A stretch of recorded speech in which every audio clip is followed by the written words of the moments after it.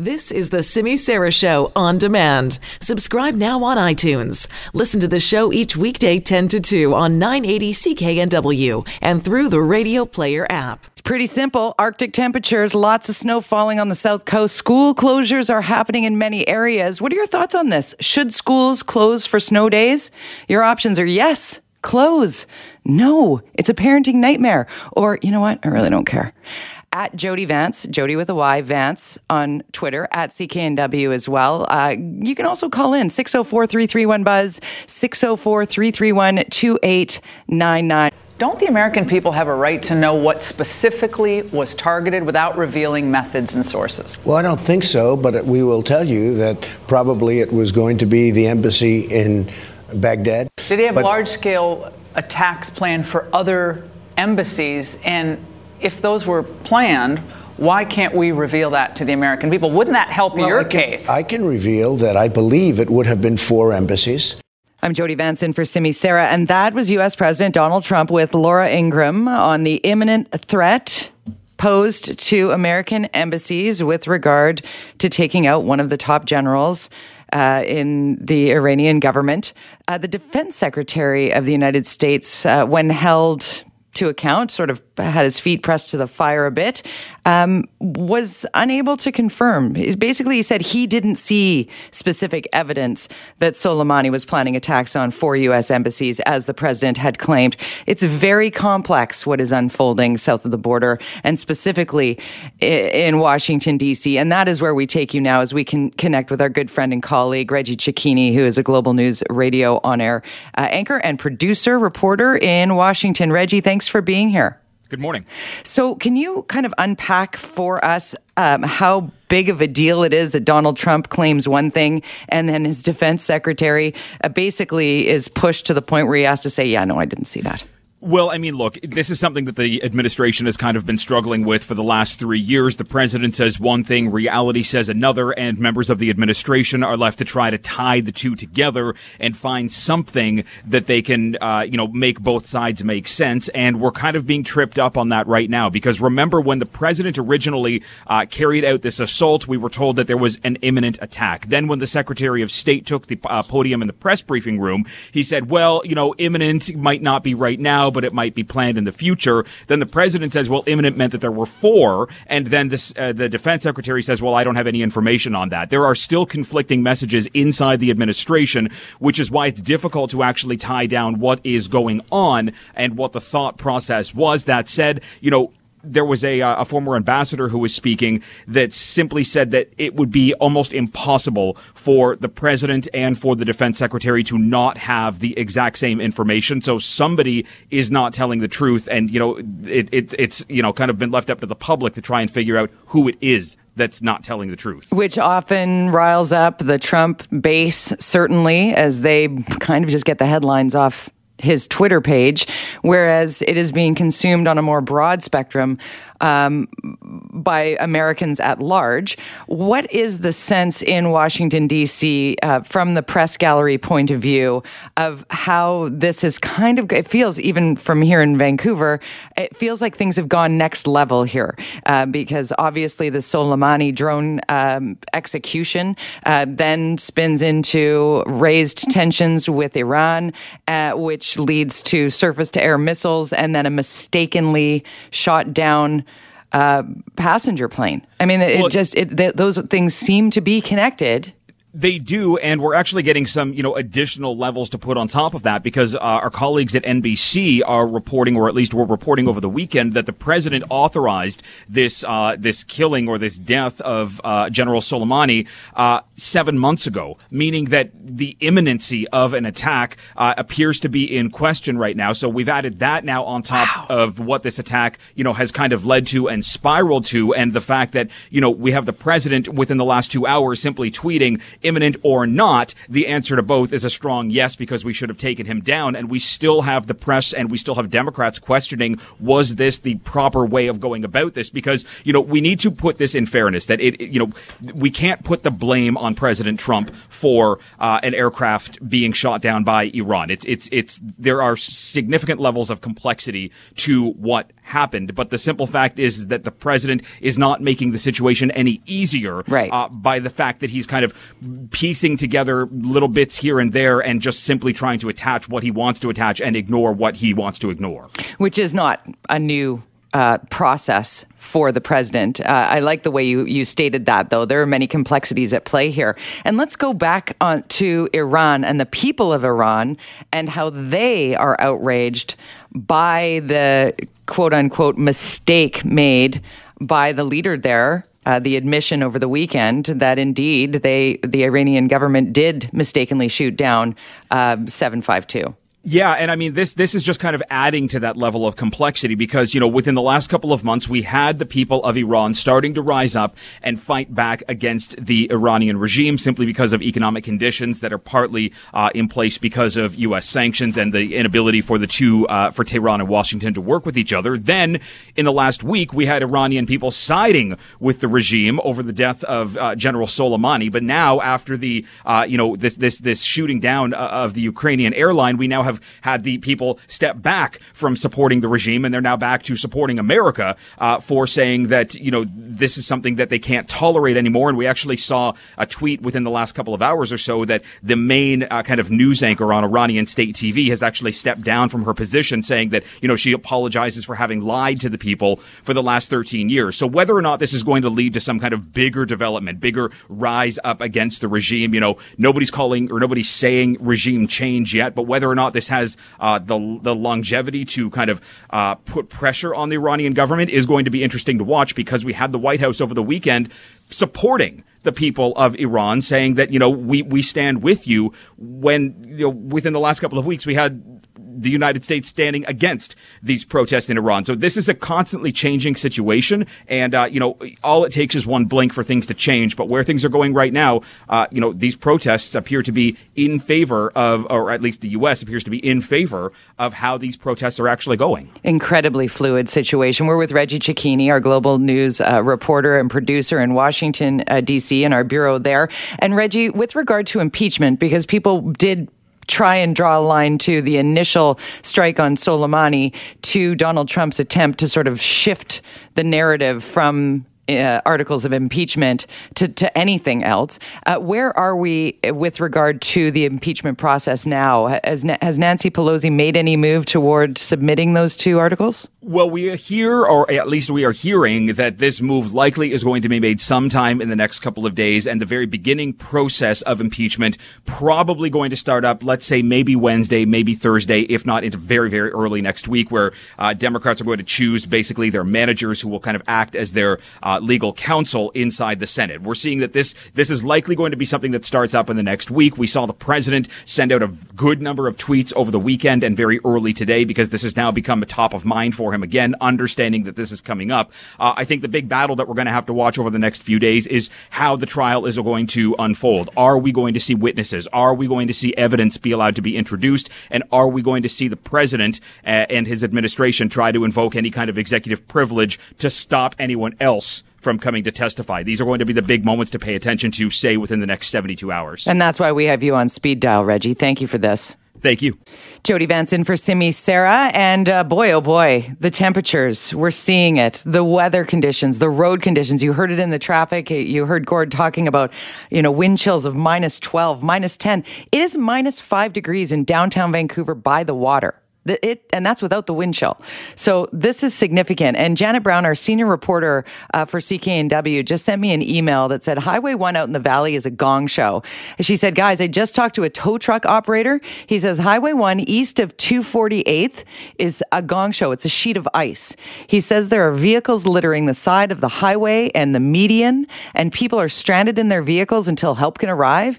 This tow truck driver says even semis with chains on the flat can't make it. So if you're looking to head out somewhere, rethink that. How urgent is your trip today by car? Maybe stay home if you can. These temperatures do make us think about our most vulnerable members of society. And it's with that in mind that I wanted to connect today with Sarah Blythe, who is the executive director of the Overdose Prevention Society. And she joins me on the line now. Hey, Sarah. Hey, how are you doing? I'm good. I'm worried about people living in poverty on the downtown east side and maybe without shelter when the temperatures are as extreme as we're seeing right now. Yeah, we are too. Thankfully, we're open 24 hours for the next, at least 3 or 4 days here.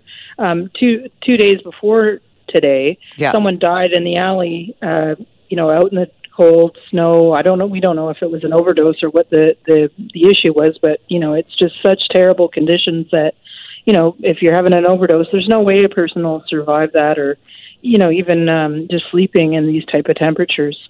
Yeah, so it's hard to even go out there for 5 minutes. For me, I can't even barely stand it. It's wet, it's cold, it's horrible. It's a disaster.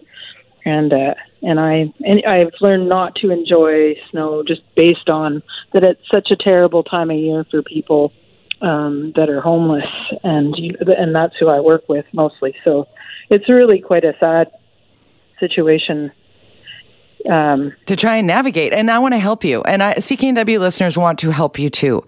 What do you need? What can we bring to the Overdose Prevention Society on East Hastings Street? What's your address again? Is it 58? We're at 58 East Hastings. Yeah. Mainly hot beverages, anything that you can just boil a kettle of water. We got some kettles here.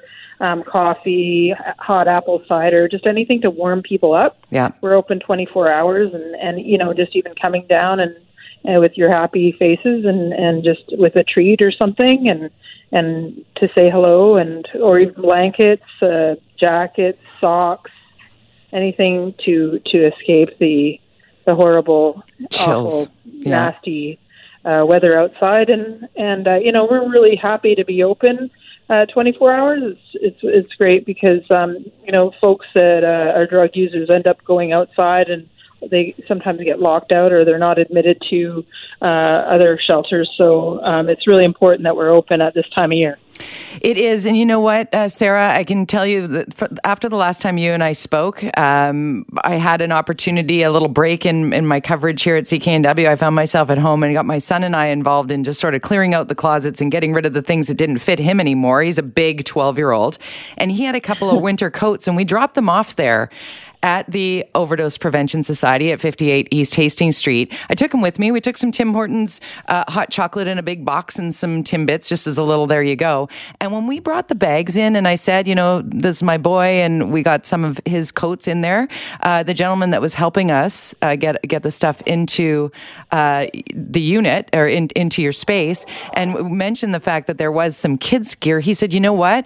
And he used a specific woman's name, is here with her son, and he could really use that. I think he's about 10 or 11. And the look on my son's face of being able to offer up something that he clearly could no longer use that was going to make a difference in the life of one other person really changed him. So I'm urging everybody in listening distance, if you have stuff that's just keeping space in your closet, get your kids involved in dropping that off at the Overdose Prevention Society at 58 East Hastings, because it is a life changer. It goes right to the people. Yeah. A lot of times you donate, you just get rid of a bunch of stuff and it goes to Value Village and then they resell it. In these circumstances, just getting it right to the person who needs it is really important. And it's a lot. It's really it feels good because you're being able to help people immediately and yeah.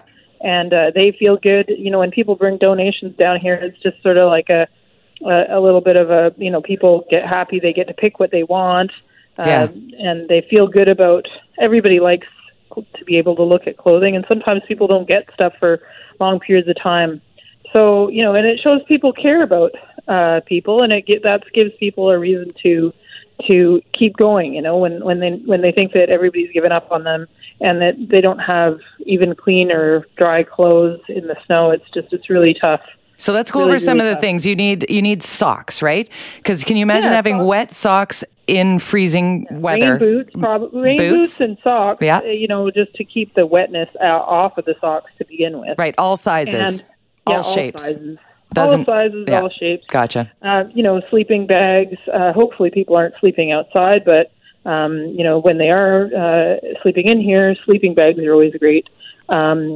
Jackets, rain jackets, anything to kind of keep the wetness off a person when they're out roaming around in the streets during the day, and just like everybody else, everything that everybody needs. But hot beverages. Would thermoses help? Would vessels? Thermoses, drinking, cups, the cups would help. Just anything that you have extra. I mean, one year I looked around my house and I had, 6 blankets that I hadn't been using. I just sort of gathered them up and stuffed them away. I mean, just anything you need to do some winter type cleaning after Christmas and getting all your new things. Right. Everybody has too much stuff. So, yeah, it's always great to be able to give. We're just a society that collects and gathers so many things. It's best just to hand it along when you're not using it. Hey, and you know what, Sarah? We're talking with Sarah Blythe, who's the executive director of the Overdose Prevention Society. If you're thinking to yourself in your head, oh my gosh, I do have stuff at home, I could easily roll by and drop that off at 58 East Hastings Street, you should. But we just received a call, and Ben Dooley is madly typing this to me, our producer. Just had a call from Greg from Blanket BC, and they're saying that they're willing to pick up any donations and deliver them to the Overdose Prevention Society. So go to blanketbc.org and let them know, and they will come and pick up the blankets from your house and take them down to Sarah at the Overdose Prevention Society. Well, that is just so nice. I wish I could just give them a hug. Virtual people can hug. Also call me, and I hate to put my number on the radio, but here it goes, 778-952-2015. You can call me if you got something to deliver, and or just text me, and we'll get it to people right away. Sarah, we're going to rally the people. We're going to keep putting it out there that blanketbc.org will pick up blankets from you and deliver them to the Overdose Prevention Society. I had one more question that's really sort of random, and sorry if I'm making it about me, but I have 3 clean or IKEA foamy mattresses. Would those come in handy? Yeah, those would be great. Okay. Those would be perfect. Those are coming your way. Way. Yep. We also know a lot of people that live in social housing that, some of them, get a new house. They don't have proper bedding and things like that. So, it's always nice to get bedding and any kind of anything to do with making people's lives a little bit better. So we got to start thinking in terms of people who might find themselves with all of a sudden having an affordable house or an SRO, a space to live. What would they need to put in there? So if we start thinking along those lines, and we can deliver them to you at the Overdose Prevention Society. I love this. Yep. Thank you so much. You're welcome, Sarah. Thank you for all that you do on the front lines. Thank you so much. I'll tell everybody that what's going on, and they'll be very excited. Be prepared. Thank you so much. Jody Vance in for Simi Sarah. We were talking to Mark Madriga prior to the break, our global meteorologist, and boy, we're talking about some crazy wind chill values, very cold weather, even right down near the water in Metro Vancouver. Highly unusual for there to be a low of -12 at Vancouver International Airport. We're sitting at -4 without the wind chill right now in downtown Vancouver. The streets are covered in snow and ice, not even slushy yet because it's just that cold. It seems like whenever this white stuff hits the ground, some Metro Vancouver drivers forget how to drive. Here's some calls, actually, we received on the Buzz Lines this morning about what people experienced on their roads and tips they had for other drivers. Have a listen. A warning to all drivers. The last 100 feet of the Maryhill bypass as it merges onto westbound highway. It's an ice rink. It's ice, and it's uphill. There's already 3 vehicles that got stuck and couldn't make it onto the highway. And that's at a merge point, so it's going to cause problems. Watch out for the last section of the Maryhill bypass. Based on what I've seen out here in the Surrey area, it's just a sheet of ice on all the back roads. I think the biggest problem, though, keeping the schools open, getting parents out into vehicles that are not ready for the snow. There are way too many people out here without snow tires.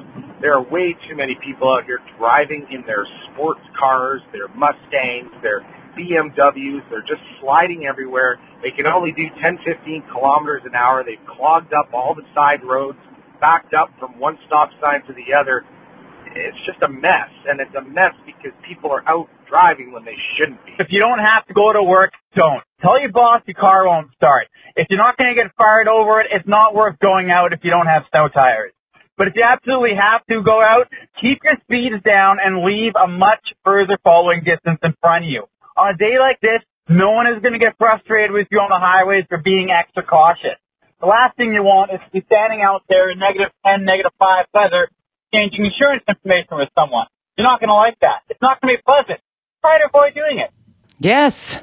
These are great pieces of advice. 604-331-BUZZ, 604-331-2899, if you would like to add to the winter driving advice. But we're going to bring in an expert on the topic, because we can make your commute less stressful just by simply discussing this with our next guest. He is Steve Wallace from Wallace Driving School. Hey, Steve. Hey, how are you on this snowy day? I'm very good, and I have to tell you, I think you and I spoke about, I'm going to say 3 months ago, and you gave some great advice that I put into use each and every time I get in my car. It has changed how I drive, because you told me the number one most dangerous at-risk position a driver is in is when entering an intersection, right? Yes, those are the two places, the head-on crash and the T-bone crash are the top fatal crashes. And you told me always have cover. Yes. Can you explain that? You want to have blockers at least on one side. If you go through the intersection, you have someone on your left side, you will not take first hit on your driver door. So if you have blockers at the intersection, it works extremely well. Don't be first out, just in case on a winter day like today, the person that's in the cross-traffic lane can't stop.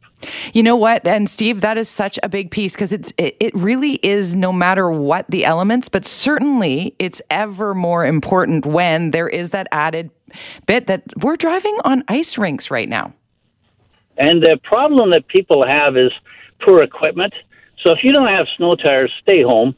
Those all-season tires will work if you have single digits below zero, but they will not work as soon as you get into the teens. They are useless. So our advice has always been winter tires or summer tires. All seasons are equally poor in both situations.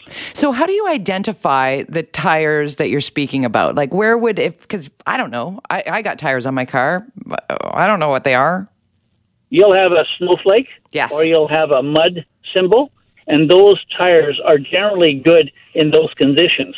But most professionals will go to a full winter tire. And the best thing you can do is to ask a tire guy what you should have. And what I do, and I've done it for many years, is anytime I'm buying tires, I'm a real strong believer in Toyos and Blizzaks, and they've worked well for me in the past. But I go to the owner of the tire shop and I say, "Where's your truck?" or "Where's your car?" What's on your vehicle? I walk out there and see what that guy's got on his car or his truck, and that's what I buy. Interesting. The tire does really matter, as does the tire pressure, right? Yes, and a lot of times what people will do is, in the old days, they would take their pressure down by about 5 degrees so that they would end up pounds of pressure, I should say. So they would end up with more rubber on the road, but that's not as important today. As far as the tires are concerned, they do an extremely good job of making winter tires. We're with Steve Wallace, the Wallace Driving School. Give us some tips now if people have to get where they're going and they're going to drive the car that they have and they're going to try and do so. What are the top 5 maybe tips that can be kept in mind when heading out in these conditions? Well, first of all, it's all about who you follow. If you can get a pro, follow a pro. Particularly if it's a professional driver, you have other drivers out there who are tow truck drivers. You've got other people in the milieu that will know how to handle these conditions. If you find someone from Saskatchewan or a Manitoba license plate, follow them. Okay? As far as the BC people are concerned, half of them shouldn't be on the road. If you don't have to drive on the road today, don't go. Don't go. Otherwise, make sure that you stay within the path, the tire path of the people ahead of you. Don't try to sort of make your own trail. The other thing is watch for the spaces. So stopping is really the problem here. The most common crash is being hit from behind. If you're in a lane that gives you an escape, whether to a parking area or to a median area or another area, the likelihood is you will avoid a crash today by steering, not braking. If you brake and stop and you happen to avoid the crash, what's to say the person behind you is going to do the same thing? So steering to avoid any kind of obstacle or any touchy situation is much preferred over simply slamming on your brakes and hoping. Now, if you do find yourself cruising along, let's say a highway, and the posted speed limit is 80 kilometers an hour, Do you still reference that? That's a rhetorical question. You should drive for the elements. How slow should we be driving, Steve? Well, the speed limits are always set for ideal conditions. And what you want to do is you want to go a speed that you feel comfortable with. And as such, if you're going a little slower than what other people are going, put the four-way flashers on, make yourself visible, very visible, so people are paying attention to you. And as such, you will set the tone then in the traffic pattern. Ooh, that's such a great piece of advice, which is used very often in Ontario. I found that the hazard lights were a very important part of driving sort of as a community, because you'd let people know if all of a sudden you were exponentially slower than what you had been doing, you were going to tell the people behind you, you're slower. Here, look at my lights. Well, they're probably the most effective, but the least used safety device on a car. Interesting. Well, we really appreciate you taking some time and giving us. Can you give us one more? What if I'm skidding? Am I steering into the skid or out of the skid? I'll tell you what, one thing about skidding, they used to say, steer into the skid. Or they used to say, I'm telling you now, you steer opposite to the hood movement. Opposite to the hood. In the same proportion. Okay, Steve, so if you're skidding and your hood's moving to the right, you steer to the left in the same proportion. Don't panic. Crank it. Don't let the energy and the adrenaline possess you and oversteer to correct. Steer in that same proportion, and you will have good luck in that situation. And is it when in doubt, both feet out? Take your feet off the brake and the gas?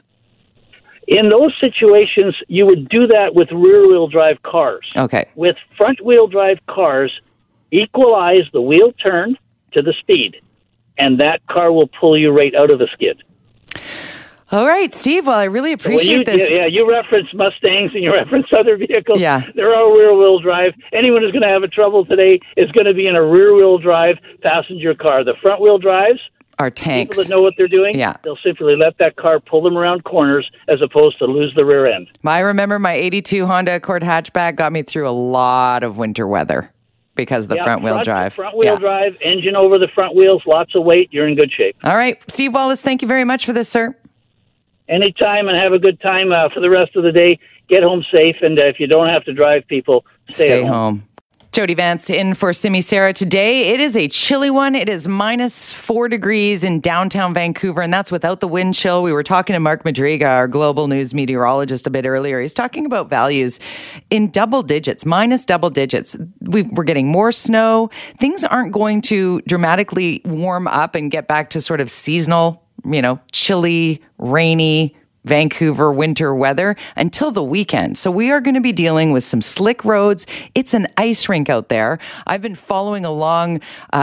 Janet Brown, our senior reporter here at CKNW, is joining us on the line. Janet, I've been very much following you on Twitter. You're like my eyes and ears out there when I am sitting in the control room. Thanks for joining us. Hi, Jody. You're very welcome. It's just crazy out there right now. It is described as a gong show, actually, on Highway number 1 right now. In Surrey and Langley, things seem to be settling down. The plows are getting to those side roads finally. But I was talking to a tow truck operator, Jordy Cowie. He has only had 2 hours sleep since the snow started falling last night. He cannot keep up. He says it's just a nightmare on Highway 1. Anything, Jody, from 232nd eastward in both directions. He says it's a virtual skating rink. He says even semis that are chained up and on the flat cannot make it. He says they are jackknifing. And passenger vehicles, you can imagine, Jody, just all the much worse. He says they're scattered in the median of the highway off to the shoulder of the highway, waiting for help to arrive. And here's the conversation I had with him about an hour ago. We've been working all night from about 32nd to Mount Lehman, and it is a sheet of ice. Not good at all. Have you seen any trucks out there standing or plowing or salting?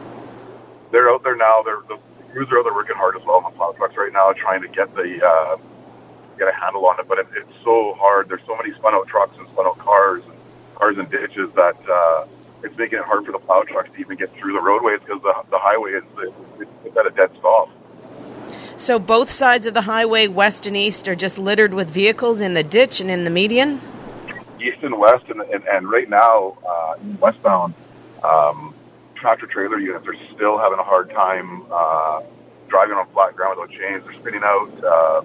We just watched a truck jackknife right in front of us at 248 and everyone westbound about 10 minutes ago, and another truck beside him almost going to the ditch. The conditions are still very, very, very bad. We, us in the tow trucks, we've been working hard all night to keep the highway open as best we could, but trying to keep a handle on it is very hard, and it is very, very, very dangerous driving conditions right now. I mean, semis with chains aren't able to make it. Is that surprising to you on the flat too? Yeah, honestly, it's. I haven't seen ice like this on the freeway in years in this area. It's horrible. Like the tractor trailers are struggling, cars are struggling, pickups. Everybody's struggling to drive. The road conditions are atrocious. Like it's very hard, and it's making it harder for the plow companies to keep up on it because of the traffic volume on the road, and everyone's just stuck and can't go anywhere. So the plows can't get by them.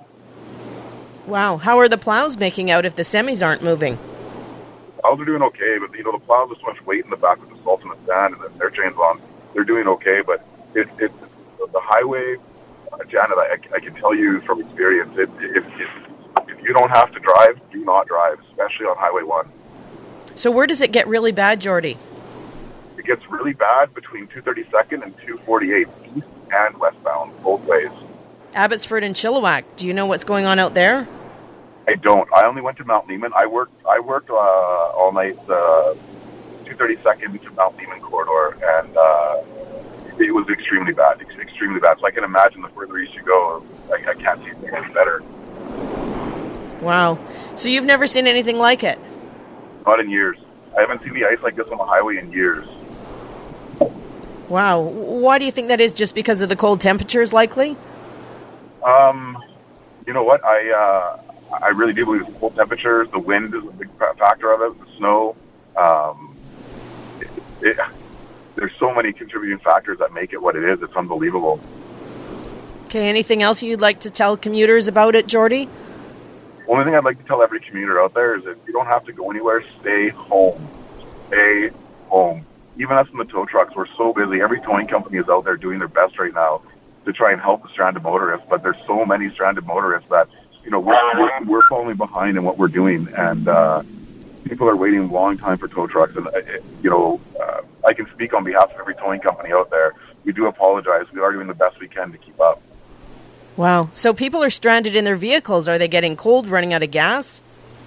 Absolutely. People have been stranded in their vehicles. The RCMP, along with some of us in the tow trucks, we've been giving them rides to the next nearest off-ramp at the Tim Hortons or to the White Spot and Chevron at 232nd. But it's horrible, horrible, horrible driving conditions. Wow, Janet, that is something else to listen to from a professional like that, giving us the please stay home if you don't need to drive, because we're rather cavalier here. We think, what's a little snow? We can do it. It's different today. I can hear it in his voice. Well, you know what's surprising to me, Jody? How come we had to find out about this from a tow truck operator? Why are the RCMP and police not putting out a warning to stay off the highway? I haven't heard from the Lower Mainland RCMP. I haven't heard from Langley RCMP or Abbotsford, which I find really unusual. Why not just put out a warning to say, hey, the road is really bad? Because, when you set off from Surrey, south of the Port Mann, it looks like it's getting a little brighter. You know what? I got to make a run out to Chilliwack. I got to do this. I got to do that. And away they go. Yeah. And then they run into this trouble. So why not, get ahead of things and warn people? I've also reached out to Main Road Contracting. Yeah. That's the company responsible for keeping the roads clear. They say their entire fleet and crews are fully engaged in responding to the road conditions. They say they have 100 employees plus mechanical support working 24/7. I asked how many plow trucks they have. They could not give me a number in terms of the plow trucks, but they say, crews are out there sanding and salting as quickly as they can, but it's really challenging because of the volume of traffic on the highway. I mean, they're doing their best, but they really can't get around it when we've got spun out semis and vehicles sliding off every which way. So, it's very difficult that way. So why not tell people to stay off Highway 1? That's what I don't get. Yeah. Why not tell the local media that this is happening out there? Because as I say, people get on the road and then they run into this and then it's too late. So it's good to hear from this tow truck operator, Jordy Cowie. And also from what Jordy was saying, it made me think I need to replace the kit in my car. Sometimes I'll hop in my car and think, oh, you know what? I'm going from point A to point B. I don't really need the big winter coat. I don't really need the toque and the gloves and the things. But you do, because if something happens to your vehicle, you need to be able to stay in place and stay warm until the tow truck can get to you. Jody, you make an excellent point. Stay in your vehicle. Do not get out of it. Yeah. You could get hit by vehicles spinning out. And you're right. You know, at this time of year, it's always good to have a bag of granola bars inside your vehicle, a couple of blankets, not just one. And also the RCMP advising having a lighter in case there's anything nearby that you can set on fire outside your vehicle to try and keep warm if necessary. So those things are important, as well as a first aid kit. That would be helpful as well. But you're right. You make an excellent point. Stay in place. Hopefully you have some food in your vehicle. And it's also important to have water in your vehicle too. And just wait for help to arrive. They will get to you, people, but just wait. I realize people are running out of gas, but just stay in place and stay inside your vehicle because they will get to you as fast as possible. And kudos to our friend Jordy, who's out there helping to rescue so many people. Forgive my voice, Jody. I've got a bad cold. And you've been working hard all day long. Janet Brown, thank you so much for this. My pleasure, Jody. Jody Vance in for Simi Sarah. You may remember back in September, Justice Christine Baudouin ruled that the federal government's medically assisted dying law was too restrictive. Under the 2016 legislation that passed by the Liberals for a person with to be eligible for a medically assisted death, the patient's death must be reasonably foreseeable, and I've got air quotes up on that. A number of months back, I had the great privilege, the BC Care Providers Association invited me to moderate a discussion, a difficult discussion about medical assistance in dying, or MAID. And one of the panelists that I had the opportunity to talk with is joining me on the line. Patty Rodney, the Associate Professor at the UBC School of Nursing, is with us. Patty, thank you for taking some time for us today. Good afternoon, Jody. It's a pleasure to be here. Thank you. Can you give our listener just an idea of where we are currently with regard to MAID in British Columbia and where we may be headed? Well, it's a good question, and I think that there's been a lot of careful thinking on the part of policymakers, the courts, and healthcare providers, and indeed citizens across the country about this. One of the things to say is that there has been ongoing work to look at the research that's involved in understanding why people request MAID, how best to support them, and so forth, and that created a report that came out from the federal government in December of 2018. It was a report that reviewed the evidence of what we know and don't know, including looking at other jurisdictions. And my background's not in law, but I understand that in the interim, since that report came out in 2018, there have been a number of court cases and court reviews that have also looked at whether people are getting the kind of access to MAID that they desire, what sort of safeguards are in place, and so forth. So that I think the best way to put it is that as Canadians, we're still seeing this as an important question and still somewhat in terms of what's being authorized or not as a bit of a moving target. Now, Patty, one of the things that I found so fascinating being on the panel with you was your perspective as a lifelong nurse. I mean, you have sat in that seat next to somebody struggling at end of life. Yes. And trying to, because it's a very polarizing issue. It made, you can bring up the discussion and think that everybody would say, oh, to each their own. But no, there are so many pieces to this. Where does government come into play on this topic? Right. Well, thank you for a really thoughtful question. I think that one of the things about looking at MAID is it's also important to understand whether Canadians, the population, are getting the kind of access to good palliative care when they are actively dying. In other words, Canadians, any individuals, need the opportunity to have appropriate symptom management, grief counseling, support for their families, whether they choose to die what we might consider more of a natural death or whether they choose MAID. And that access to palliative care and other related healthcare services is a crucial part of it so that MAID doesn't become a default. Right, because there are people that might say, I can't afford to have my aging parent with Alzheimer's late stages in a facility that's $10,000 a month, so we'll opt for MAID. Yes, so I think the concern is that this has to be an autonomous choice where people have other options, both the individual who wants to request MAID or who's considering it or facing death, and also their family then needs a significant level of support. We are with Patty Rodney, who's Associate Professor, UBC School of Nursing. And I specifically wanted to ask you, Patty, about these online consultations that begin today are very important because Canadians are going to be specifically asked questions about MAID. What are your thoughts on the prospect of changing the standard 10-day reflection period? Yes, well, that's something that I have to confess I don't have a lot of background in or haven't spent a great deal of time to be able to think about it because it has newly emerged. And I think that one of the questions that I know the courts are looking at and that healthcare providers will look at is what is the experience of people when they are in that waiting period?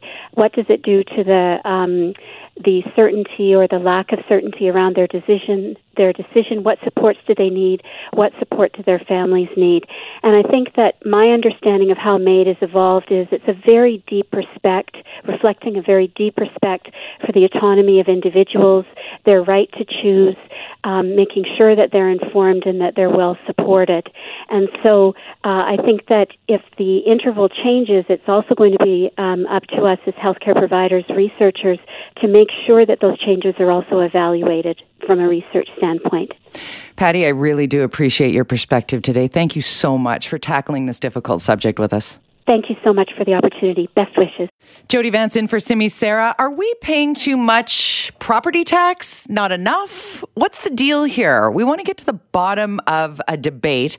You've probably heard on these very airwaves the conversation, one side or the other. Some say our property taxes are remarkably low and that we should be paying more for the privilege of living here. Others are like, you may have heard George Affleck on this very station calling it a BS cup of coffee, that we're getting cup of coffee to death by City Hall. Everything's, it's just one more cup of coffee until you have 50 cup of coffees a day and cups of coffee a day and you can't afford them. In an affordability crisis in a housing market such as Metro Vancouver's, it is a big, broad question. And I got to tell you, my head's spinning. Two men I respect greatly are joining me now who have, I'm going to say, polarizing views on property taxes. One is Tom Davidoff, economics professor at UBC Sauder School of Business. Tom, thanks for being here. Thank you very much. Happy New Year. Happy New Year to you. I'm always glad to talk with you, as I am with Paul Sullivan, managing partner at Burgess, Colley & Sullivan. Paul, thank you for taking some time out.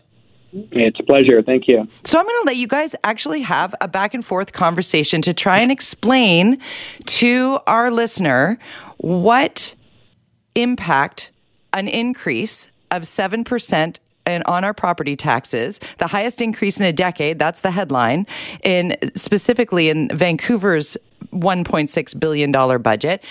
Some say it is too much in this affordability crisis and debilitating for the homeowner. Others say it is a must-do and will help our housing economy in some way, shape, or form. So we need those two pieces explained to us. And you know what? We'll come to you first, Tom, if you will. Give us your perspective on property taxes in Vancouver. Sure. So let me separate three separate issues. The first is how much money should the government be spending at the city or the provincial level?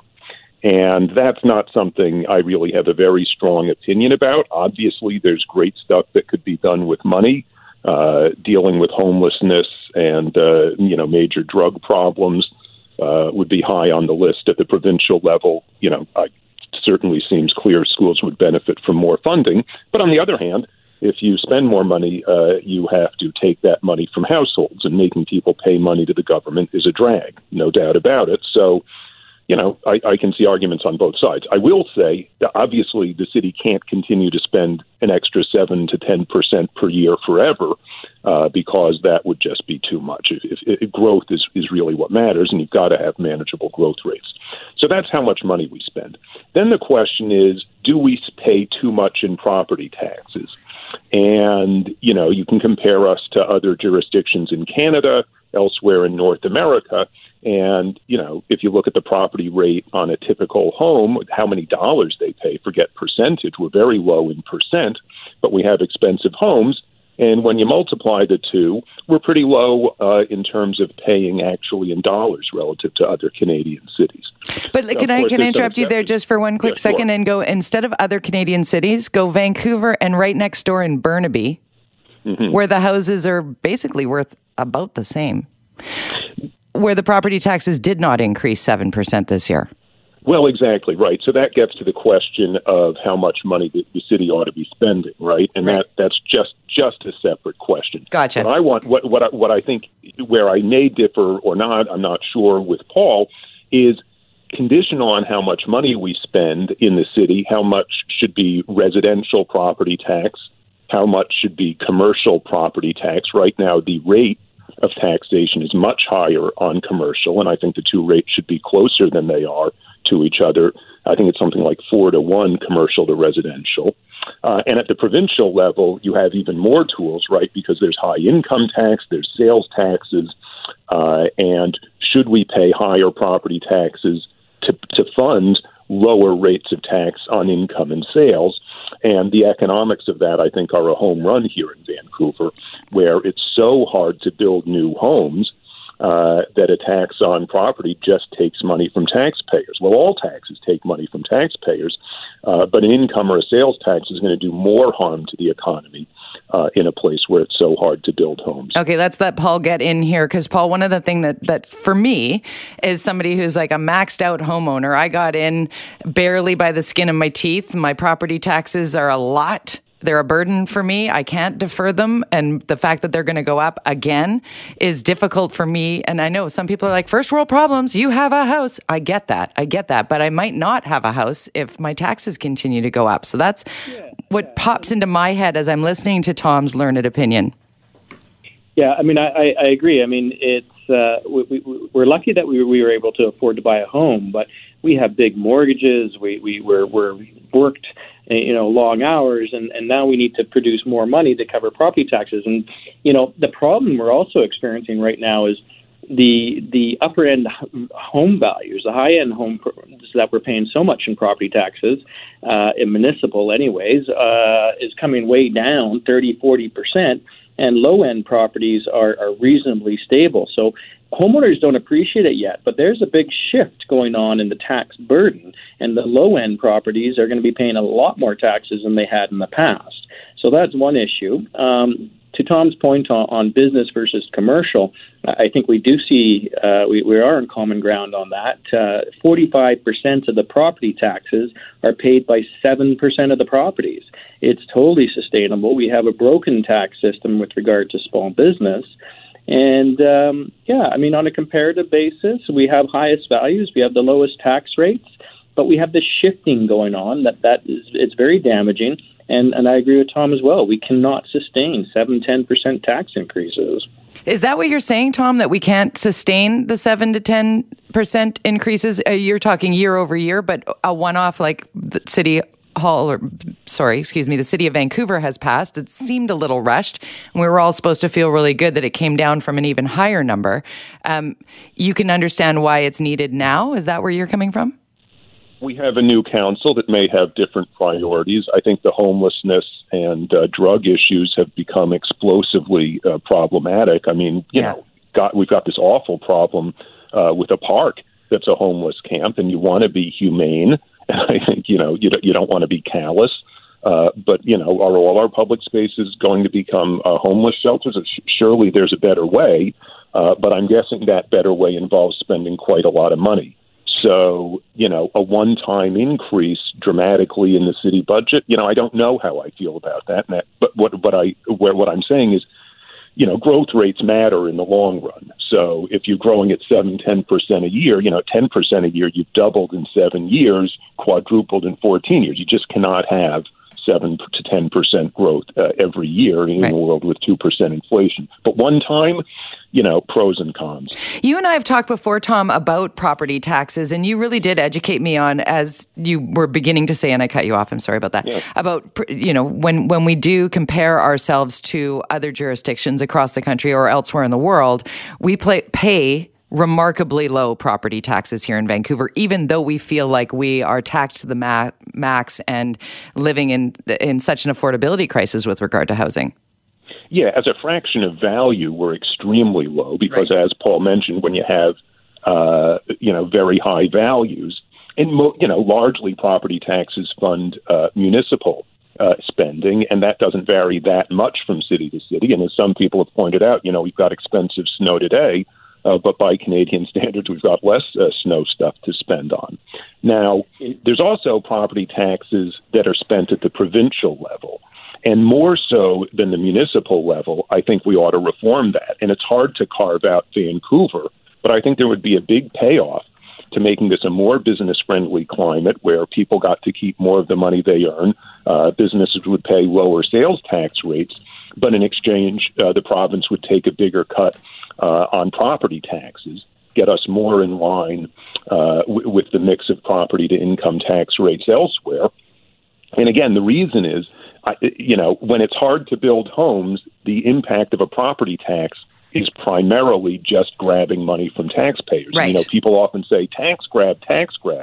From an efficiency perspective, better to have a tax grab than a tax that people can run away from. Because when you tax a tax base that can shift away from the tax, you just get inefficiency. People make bad choices, and the government struggles to raise revenue.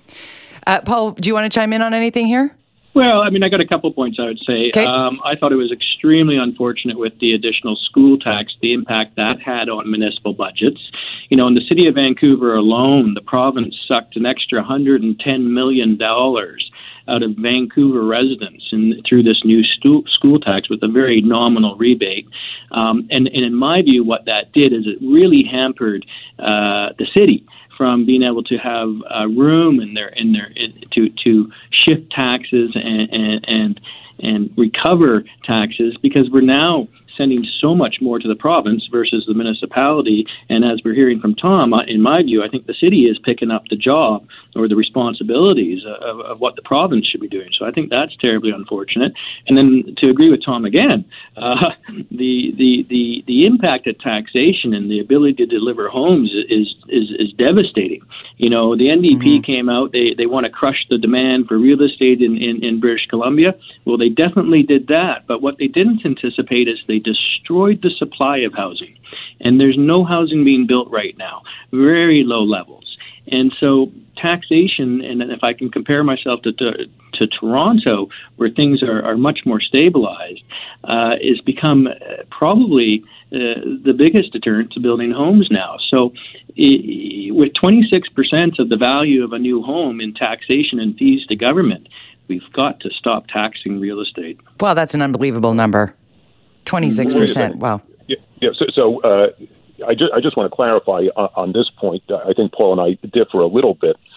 As long as there's a queue at City Hall for permits, I think a big problem we have in delivering housing is process. A huge problem we have is zoning and the need to rezone rather than have stuff as of right. So that's a big obstacle to construction. We've had quite a lot of construction, obviously, the last few years in response to very, very high prices. We're seeing a shift away from that as the pre-sale market has gotten clobbered by a lot of factors, one of which is probably just, a lot of condos to swallow for the market. But of course, lower condo prices is a positive.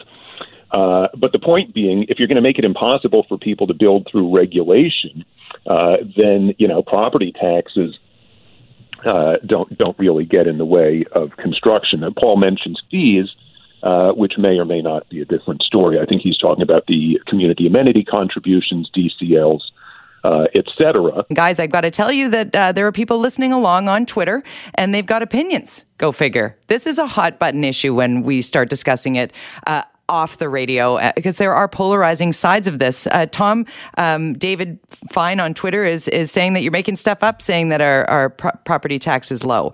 What do you say to him saying when you compare like with like houses, we actually pay more than other Canadian cities?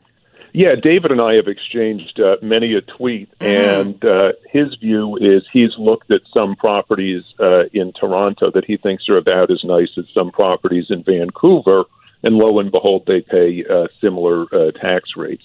What I've done is sort of lined up properties from the best to the worst, just in terms of property value, by metropolitan area, not by city. We can get back to that in a second. And if you look at the one in the middle, or at least with the mean property value, a little different from median, but same basic idea, you pay less in Vancouver than on average across Canadian cities, and I believe that includes Toronto. Now, you have to include property transfer tax, and I've done that, and you have to include the effect of the homeowner grant, and I've done that as well. Now, at the top of the market, $5-6 million, you'll pay relatively higher here than at the bottom of the market. Again, the homeowner grant goes away, and you get the property transfer tax as a progressive tax, and now you pay the additional school tax. So you may be caught up at the very top of the market with Canadian norms. Frankly, I don't see any harm in taxing very high property value at a significantly higher rate. In the city of Vancouver, we should have very little single-family housing. That's the stuff that's subject to the additional school tax. And all of that, almost all of that, ought to be rezoned. The historically significant stuff we can retain. Yes. But you're right. We've talked about that before. That's another huge conversation that I would love to have with you, frankly, Tom. You're a series, as are you, Paul. I want to get you in here. We've only got like a minute and a half left, but I want you to get a word in on sort of that piece of the like to like. What are your opinions on that? Well, I think Tom's right. At the lower end of the market, that Vancouver isn't overly taxed, but I completely disagree with the comments around the additional school tax on the high end of the market. These are the families that have lived here for generations, and to assume that they can defer their taxes is one thing, and then to think that they can sell those houses these days is another. There is no market left for the high-end homes in Vancouver, and to say that we shouldn't have any of these types of homes is, well, it's just not reality. We do have these types of homes. And so what we're doing is forcing people out of their homes because they can't afford to pay their tax bills anymore. And it's just not right. So I am completely opposed to the additional school tax. But on the lower end properties, I would agree with Tom. Well, gentlemen, I very much appreciate you taking the time out to have our back and forth. Next time in studio with the three of us. Okay? Well, always a treat to meet Paul and chat with him, by the way. Thank you both for your time. Maybe we can all share a cup of City Hall coffee. Yeah, not the BS. No, not the BS. Hey, watch it now. This is a family-friendly program. Tom Davidoff and Paul Sullivan, thank you, gentlemen. Thanks. Cheers.